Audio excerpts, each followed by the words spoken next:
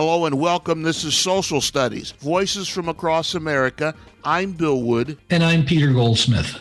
Our guest today is David Loy, a professor, prolific writer, lecturer, and Zen teacher in the tradition of Japanese Zen Buddhism. Popular recent lecture is Healing Ecology, a Buddhist perspective on the eco crisis. And that's why we're talking with David today. Is there a spiritual responsibility for the environment? Let me ask David a first question. You know, David, I have read your book, The Climate Emergency. It's a wonderful book. But when we talk about a climate emergency, I think we're really talking about the environment of our planet. And I think we're also talking about protection.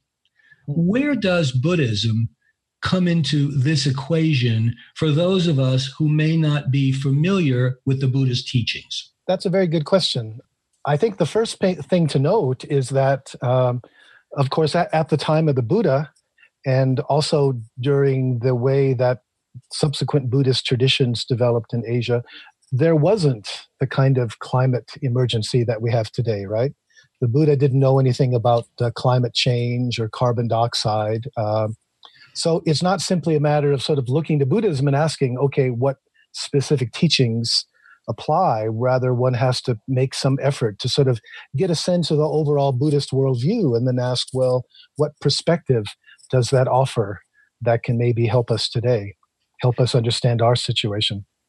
I mean, one interesting thing about the Buddha is he had a very special relationship with the natural world, especially trees. When you go back to the traditional biographies, supposedly he was born outside in Lumbini Grove when his mother went into premature labor. Later, there's a famous story where he enters into a kind of meditative trance under a tree as a young child. Then when he leaves home, where does he go? He goes into the forest. He practices in the forest. He meditates in the forest. He's enlightened under a tree. And he spends most of his time living and teaching in the forest, and he actually dies between two trees. So he seemed to have this kind of very special relationship with the natural world, which does seem to permeate a lot of the Buddhist perspective. It's also interesting that within the Buddhist discipline, the rules that the monastics are supposed to follow, they're not allowed to cut down trees or even a living branch or even pluck a green leaf from a bush. So there's a real sense of protection and concern about the natural world.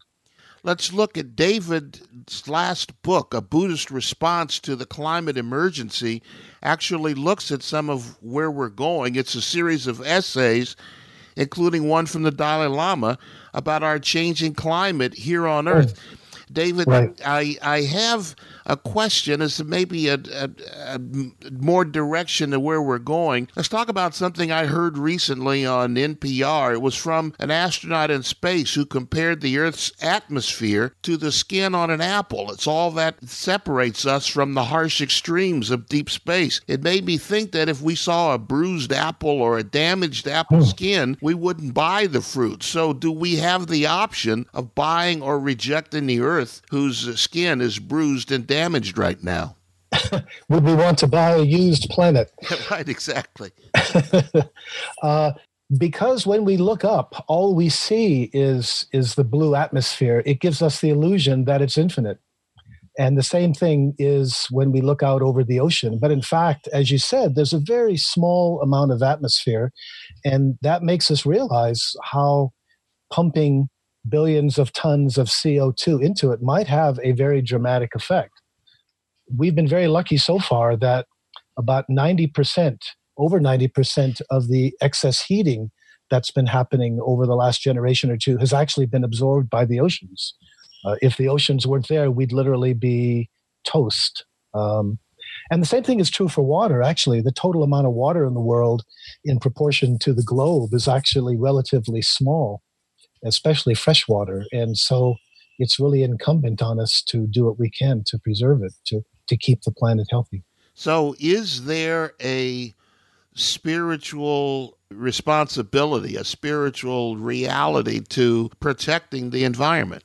Naturally, we tend to focus on what's happening with climate change, the fact that we're releasing so much carbon into the atmosphere and the consequences of that. But actually, that's really just the tip of the iceberg, I think. In this case, I'm talking about a metaphorical iceberg, reflecting the fact that, of course, most of an iceberg is below the surface. We don't just have a climate crisis. When you consider lots of other phenomena, you realize what we really have is a much larger ecological crisis. For example, extinction event. We're now well into the sixth extinction event in the Earth's history, where, according to scientists like E.O. Wilson, by the end of this century, half of all plant and animal species on Earth could be extinct, or so weakened that they will become extinct soon thereafter.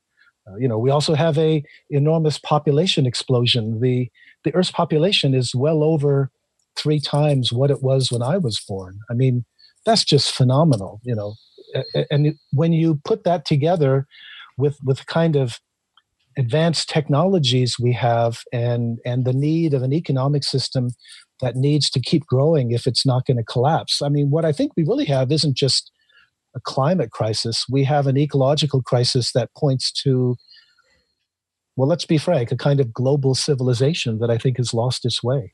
David, is there a moral responsibility that we need to bring to the community for protecting the earth? Because as you and I both know, there are many people who decry climate change or these kind of global warming as a hoax or a scam or false news or whatever.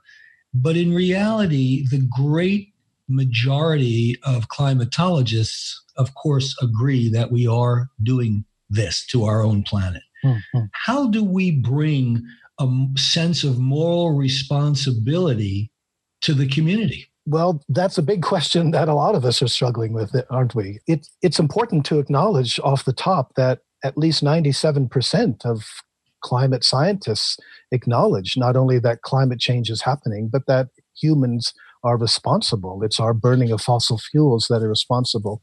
One of the big issues, I think, is that the seriousness of the crisis actually discourages us, ironically, in addressing it. What I mean by that is we seem to be made, in a way, human beings seem to be made that we're very good at responding to short-term problems. In other words, if somebody breaks into my house, wants to burglarize it or something, if my child has a problem, if I'm out of a job, if I'm having trouble paying the mortgage, all of these short-term things are the things that our brain are almost designed to deal with. But when it comes to something like climate change and carbon, which is invisible, right? It's like those are the kind of long-range issues that it seems like we're not well equipped to deal with. One of the big problems with climate change is that it seems to be long-term, and although there's an urgency to it, it's an urgency that tends to be pushed away or overlooked because more short-term things intervene, especially things like jobs, of course, right? It's like people worry about their standard of living. That question you asked, I think, really goes to the heart of the issue. And in response, the first thing I want to do is actually recommend to the audience, whoever listens to this podcast, a book by an author named George Marshall, who talks. The title is "Don't Even Think About It: Why Our Brains Are Wired to Ignore Climate Change." And he does a marvelous job, I think, of helping us understand why it is so difficult for us to address it. I mean, for one thing, it seems to be a long-term problem, compared to the challenge of getting a job or paying the mortgage or dealing with the kids and their problems. It seems like something that is more amorphous. It tends to get pushed away, even though it's so important. It seems less urgent than the day-to-day tasks that we also get involved with. But Marshall also makes another point, and let me just read a couple sentences from his book. The bottom line is that we don't accept climate change because we wish to avoid the anxiety it generates and the deep change it requires. In this regard, it's not unlike any other major threat. But because it carries none of the clear markers that would normally lead our brains to overrule our short-term interest, we actively conspire with each other and mobilize our own biases to keep it perpetually in the background, which means, in effect, now, what he's really saying, what Marshall's really saying is, ironically, the more dangerous the eco-crisis becomes, the more we are motivated to deny it. Something that seems counterintuitive, but actually overwhelming somebody with the facts about what's happening, trying to scare them into getting involved, is usually counterproductive. We're talking with David Loy, a professor and writer and lecturer, Zen teacher in the tradition of Japanese Zen Buddhism. What we want to concentrate on in this podcast is the healing ecology, a Buddhist perspective on the eco-crisis, and his latest book, A Buddhist Response to the Climate Emergency, series of essays that look at the changing climate here on Earth. It is counterintuitive to say that we could hear about all these problems and intuitively say that's not a problem for me. Is that like we believe that the Earth is going to be there and solid until there's an earthquake, and then you can't compute? Is that kind of the same thing, David? Even when we acknowledge that something like climate change is a problem, it always seems less urgent than the immediate issues of our daily lives, right? And it's so much harder to get a grasp on it. And the fact that it does seem to be so serious actually encourages us to bind with our own group. The more we are reminded of how dangerous climate change is, the more we tend to bond emotionally with our own social group, and the more passionately we tend to defend its worldview and values, because they provide us a kind of security. I mean, I think it's similar to what happens with religious affiliation. We are basically mimetic animals in the sense that we learn what's real, what's important, what we want to do, by internalizing the belief system of the tribe that we identify with. Emotions like fear and the need to fortify oneself within our groups, they tend to subordinate reason and facts. Truth becomes a function of what our tribe believes, and everything else becomes fake news. I think that explains a lot about somebody like Trump and his supporters, to be quite frank. To sum it up here a bit, politically, we stay in the bubble and don't go outside the bubble because the bubble is comfortable, and we don't want to be uncomfortable by thinking that the world that we live in might someday change radically. Right. That bubble is how we deal with anxiety, especially the anxiety of something as threatening as climate change or the larger ecological crisis. So it does encourage us to identify with our tribe and its values more.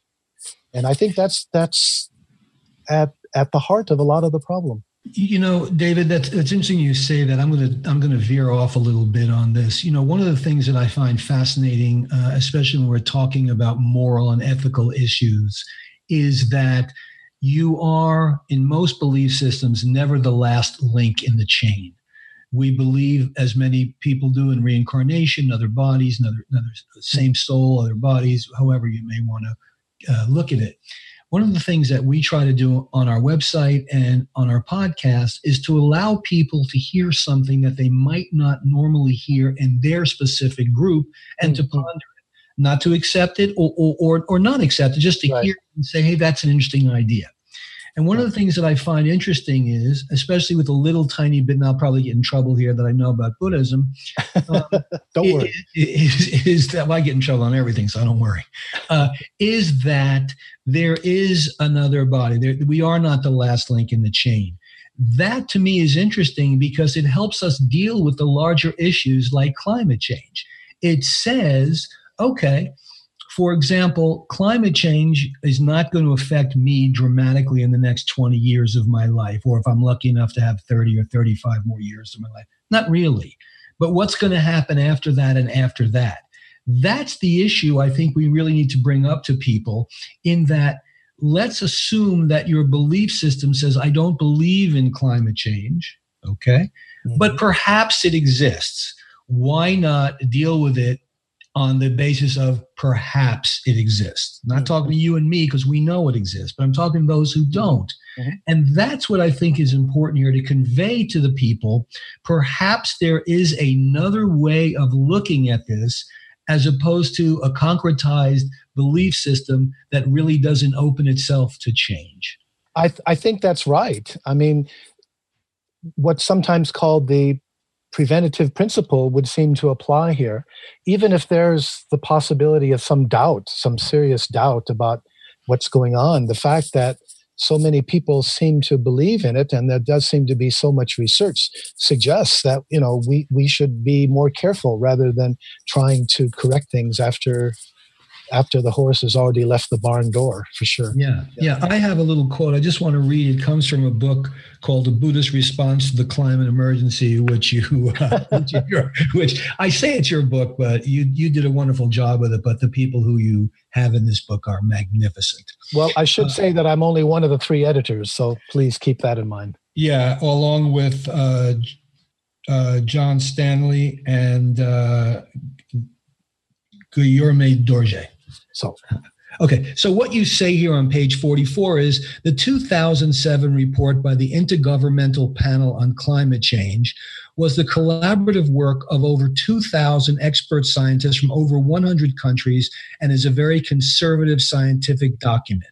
It predicts the following consequences of business as usual if carbon gas emissions are not radically and systematically reduced.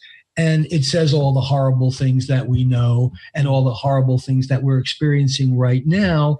And just to veer a little bit away from that, I went up and looked up some very conservative facts from NASA, which is, as I always say to Bill, it's not a bohemian group. It's a very regimented government group. And it says 16 of the warmest years in recorded history have happened in the 21st century.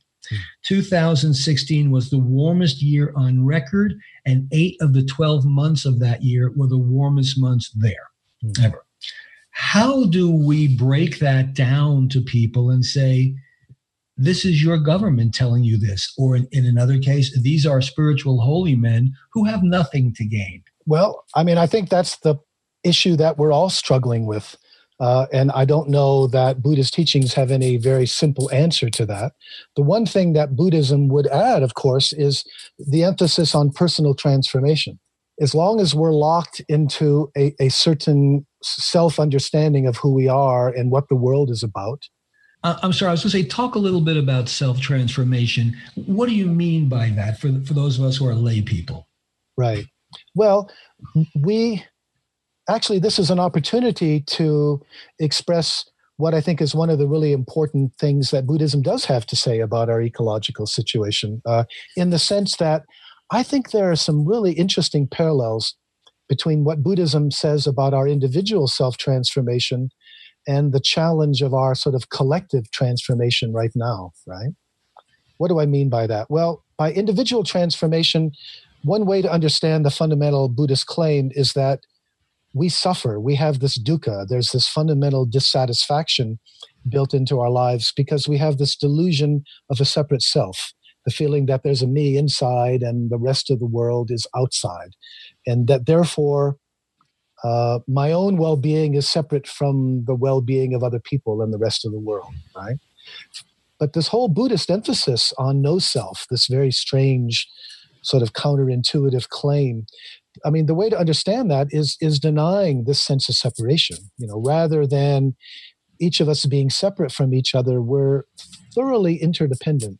We're thoroughly socially and psychologically interdependent. And the point of Buddhist practice is to help us realize that, help us let go of the sense of separation so that we can realize our non-duality with the world. Now, that's one way to understand traditional Buddhist teachings. What I find especially interesting is that right now, this also seems to be the situation we're in collectively, that we as a civilization, I think, have this sense of separation. Our species, human beings, we feel separate from other species. We feel separate from the natural world. We treat it as simply something there for us to exploit, to use in any way that we want, rather than feeling a sense of responsibility to it. So just as individually, Buddhism talks about awakening, realizing our true nature, that is to say, realizing that we're not separate from other people in the world. So it really seems to be the same challenge now that we need as a species, as a civilization. We need to overcome this sense of separation from the rest of the natural world. And when we do that, I think we're naturally going to feel a sense of responsibility to it. We're naturally going to feel that we want to take care of it because it's our body, you know? You know, you talk about shepherds of the earth, and I was listening to you say the first precept of Buddhism is to do no harm. Ahimsa, I think it is. Right.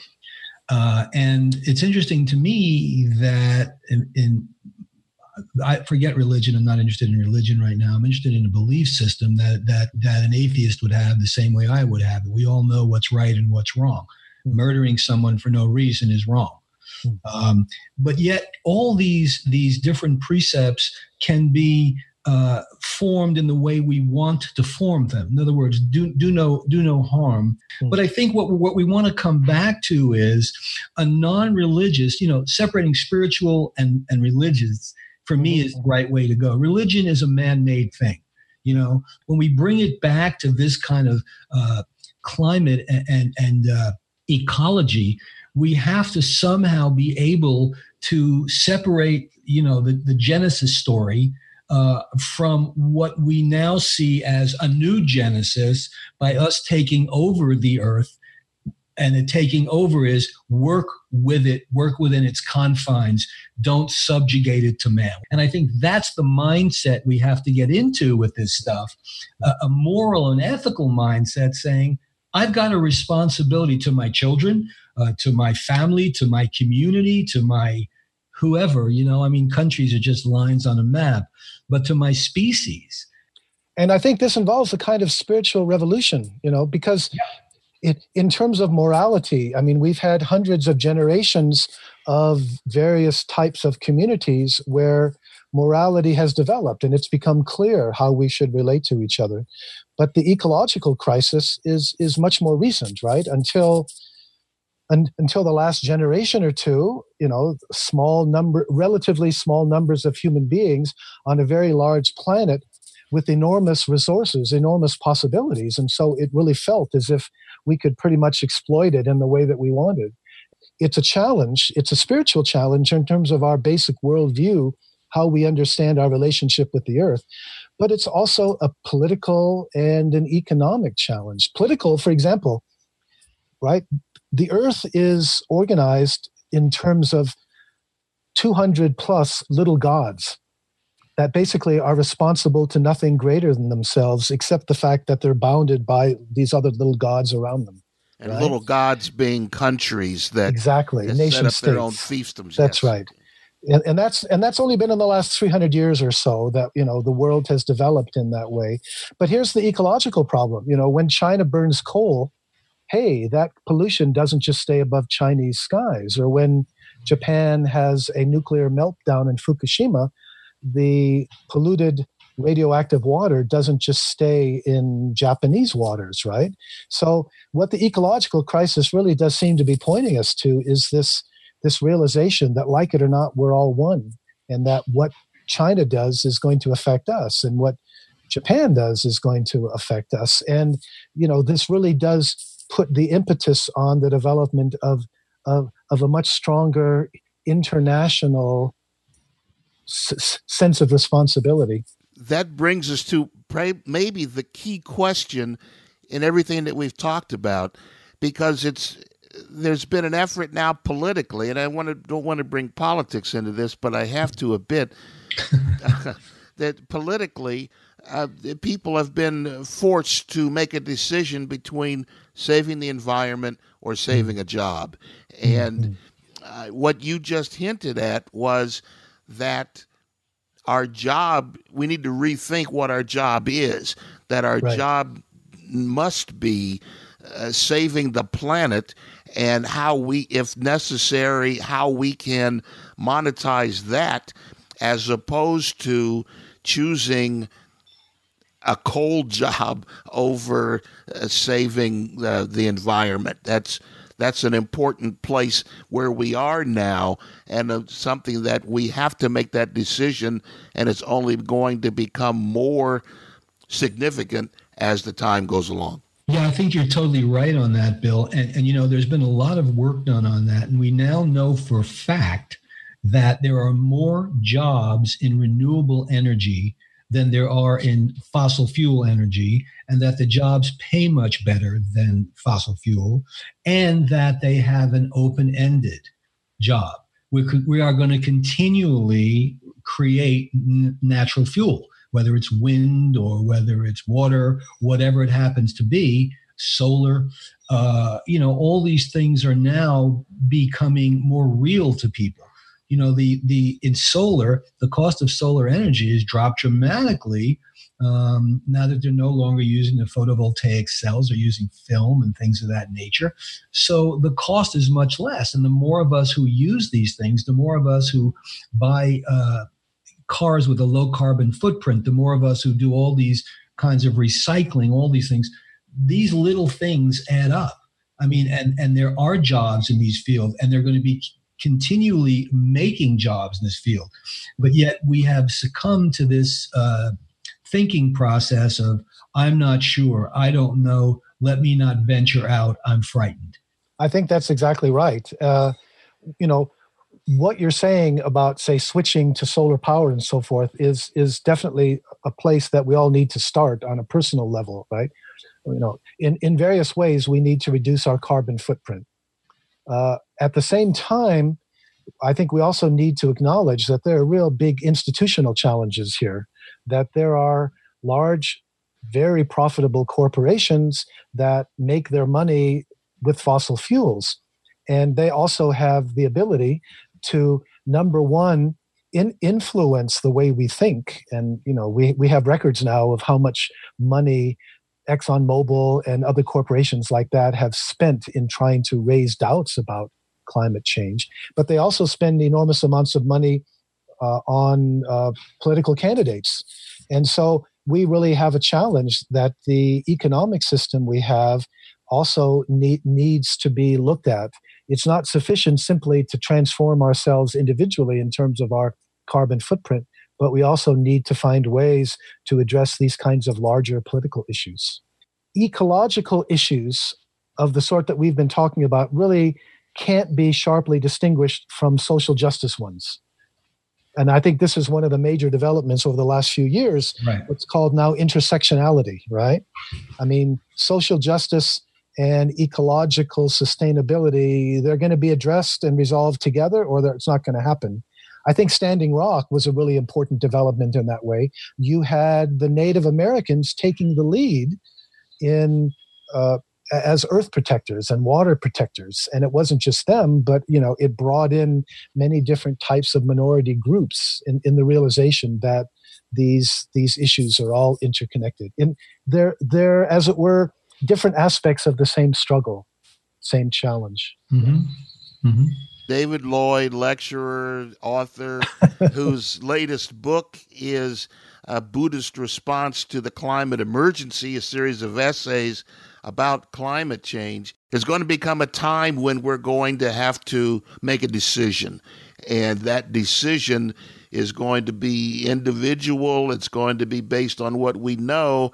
But if we make the wrong decision, we're faced with a change to our lives, a change to our futures, a change to the way we live, the way our kids are going to live, and the way generations that we don't know are going to live.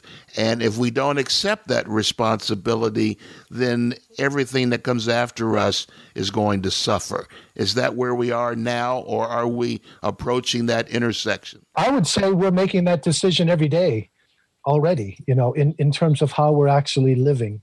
And you're quite right that there's a special challenge in the sense that if we don't really come to grips with this in a way that we haven't yet, if we don't really come to grips with this issue, within the next few years, then it's probably going to be too late to avoid not only sort of civilizational meltdown, because things are just going to get so hot. But some people are even speculating, whether human beings will be able to live in the kind of new climate conditions that are seeming, looking very likely if we're not able to rein in the fossil fuels.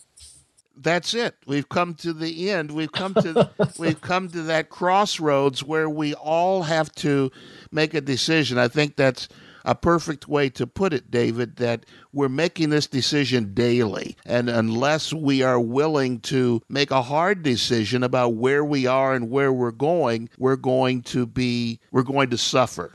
Bill McKibben put this very well, I thought. He said, even if 10 or 12% do everything we possibly can to reduce our carbon footprint, that's really not going to make much actual difference in the way things work.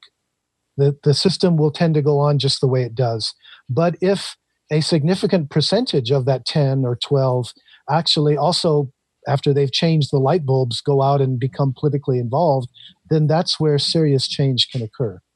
Because we also need to look at the institutions and the particular forces and the people who are profiting from the way things are working now, and they want to keep them working the same way. Well said. Absolutely. Absolutely.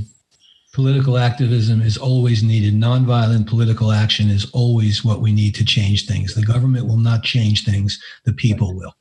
I mean, there's that very simple example of non-duality, or karma, if you will, right? How we relate to the earth bounces back and affects us. If the earth becomes sick, guess what? Human beings, human civilizations become sick. And so there's a lot of emphasis in Buddhism on combining our own spiritual development with using that as a grounding or a place of equanimity in order to go out and to be more engaged in a more effective and less frustrated way. David Loy, thank you. What we're talking about is that there is a spiritual reality to saving the environment and the planet that we all live on, and how it can be damaged if we ignore that spiritual responsibility. So thank you. But I just add very briefly, those who are interested in these Buddhist issues, if I can refer them to my website, there's a lot more on it. Please do. Writings, podcast, www.davidloy.org. L-O-Y, David, L-O-Y, David That's Loy. Right, davidloy.org. And if people want to follow up, that would be one way to go. Until our next time, take care of each other. That's what we've been talking about for the last half hour or more. Take care of each other and respect each other. Peace, always. Thank you both.